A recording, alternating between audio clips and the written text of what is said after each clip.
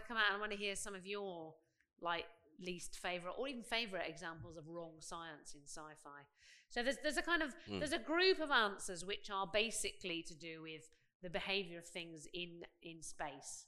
Tight turns of spaceships, faster than light travel, streamlined space vehicles, weirdly specific. Yes. Almost instantaneous acceleration, inertial dampers.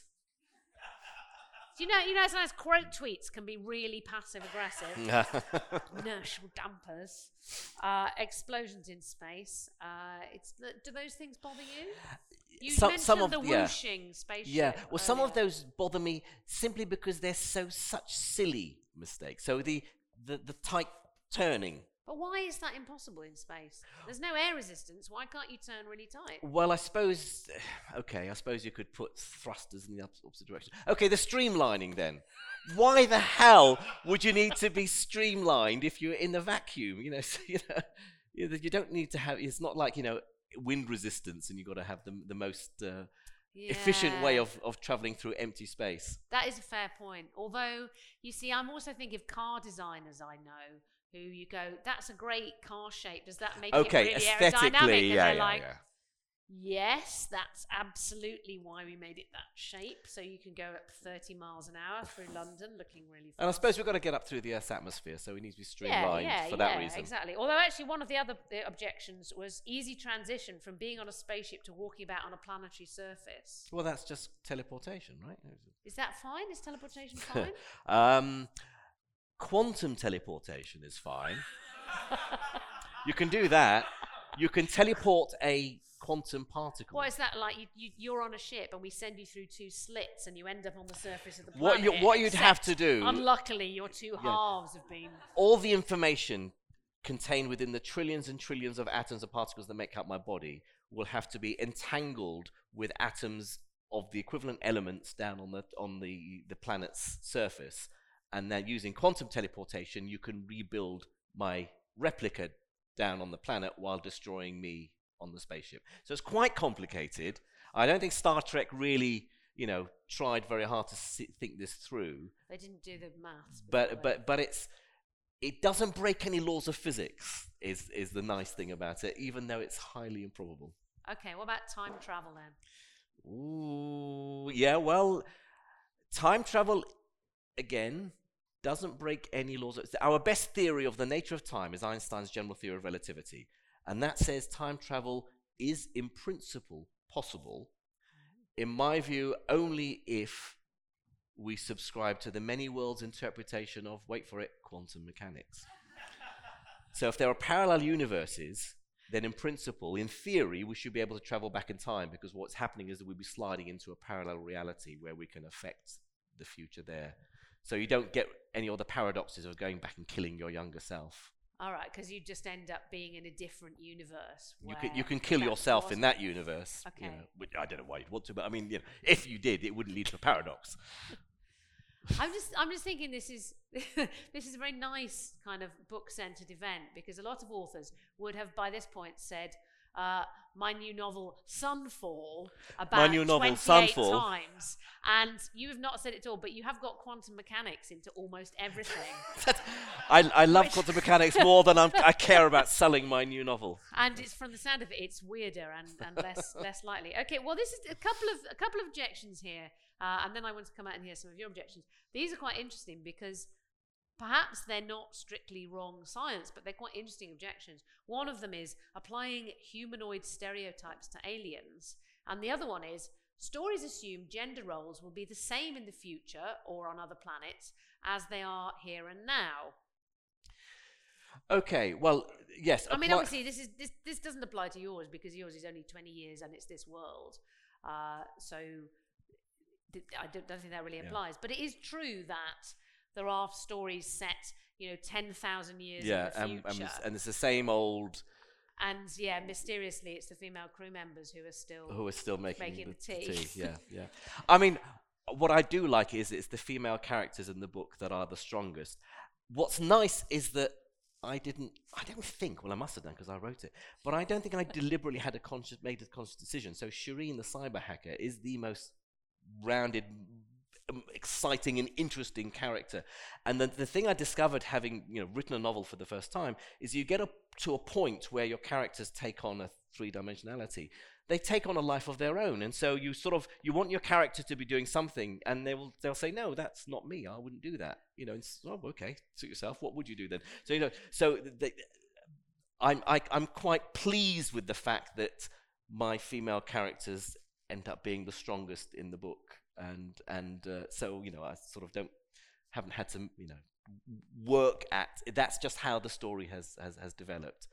But yeah, I think it's the best science fiction writers are the ones who shake you, make you think about things that we take for granted in society, what is taboo and what isn't, what we assume is normal behavior, and they push it and say, why would this still be the way we think and the way we live our lives?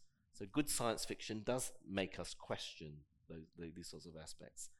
But certainly on the other point of why all aliens look like us, why they all have a head and 2 arms and 2 legs, little green men.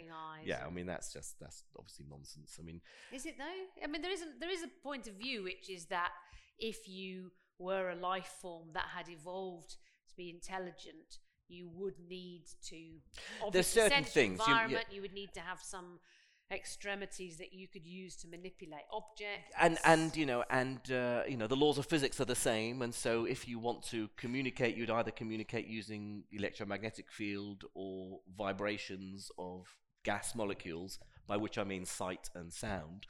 So you'd have some sort of light sensitive things, eyes, or ears, in order to sort of send signals to each other to communicate through vibrating through an atmosphere.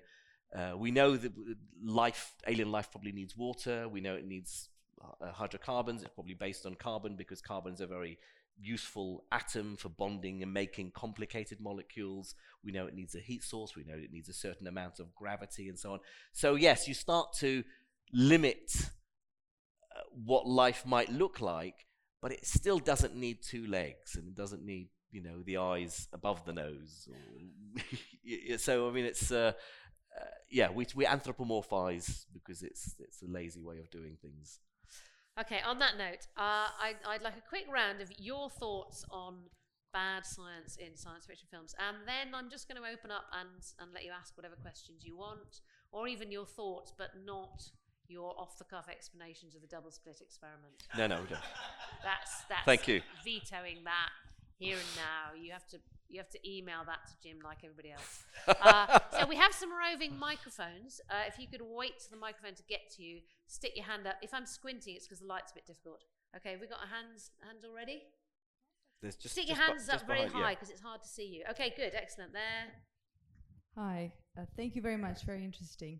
What are your thoughts on the fact that by the time we've gone out into space and are traversing the universe, obviously for very science-based reasons, we are living in a utopian place where back on Earth we're all living peacefully, doing art apparently, and there's no hunger, and there are no issues. What are your thoughts about How that? likely is that, you mean? Yes. Post-Brexit? Yes, post-Brexit, post-Trump and everything Post-Trump. else. Yes. I'm an optimist. I always have been a glass half full person, and I think, certainly what's going to change the way we live our lives is artificial intelligence, and it's going to transform society more than the internet and the World Wide Web has, and that's not 1,000 years in the future, that's decades away. And certainly I think we're going to get to the point where we are not going to need to work, because everything will be automated, and therefore we will, as a species, need to find other ways of giving our life purpose and other ways of spending our time. So I don't think there's anything particularly, the ancient Greeks and the powerful Romans, the great empires, the top levels of society, they could sit around playing music and eating grapes and whatever, but because they had an army of slaves to do everything for them. We'd have AI to do it. So I think it's possible we'll come to our senses. Sometimes you wake up in the morning and go on social media and you think, well, everything's going backwards rather than forwards. But ultimately, I think if we don't destroy ourselves. We should have a utopian society. And I guess ultimately we will want to explore beyond this planet. For now, this planet is the best place for humans to live by a very long way. We're not going to want to go and live, inhabit some other distant planet, despite what Stephen Hawking said. I think there's still plenty more we can do staying here. So it's a good fixer-upper, isn't it? We can still make this place good. We can still make this. Want to move out. Yeah, we just tidy out behind you. That sort of thing. Recycle. Don't fly so much. Don't use plastic bags. It'll be fine.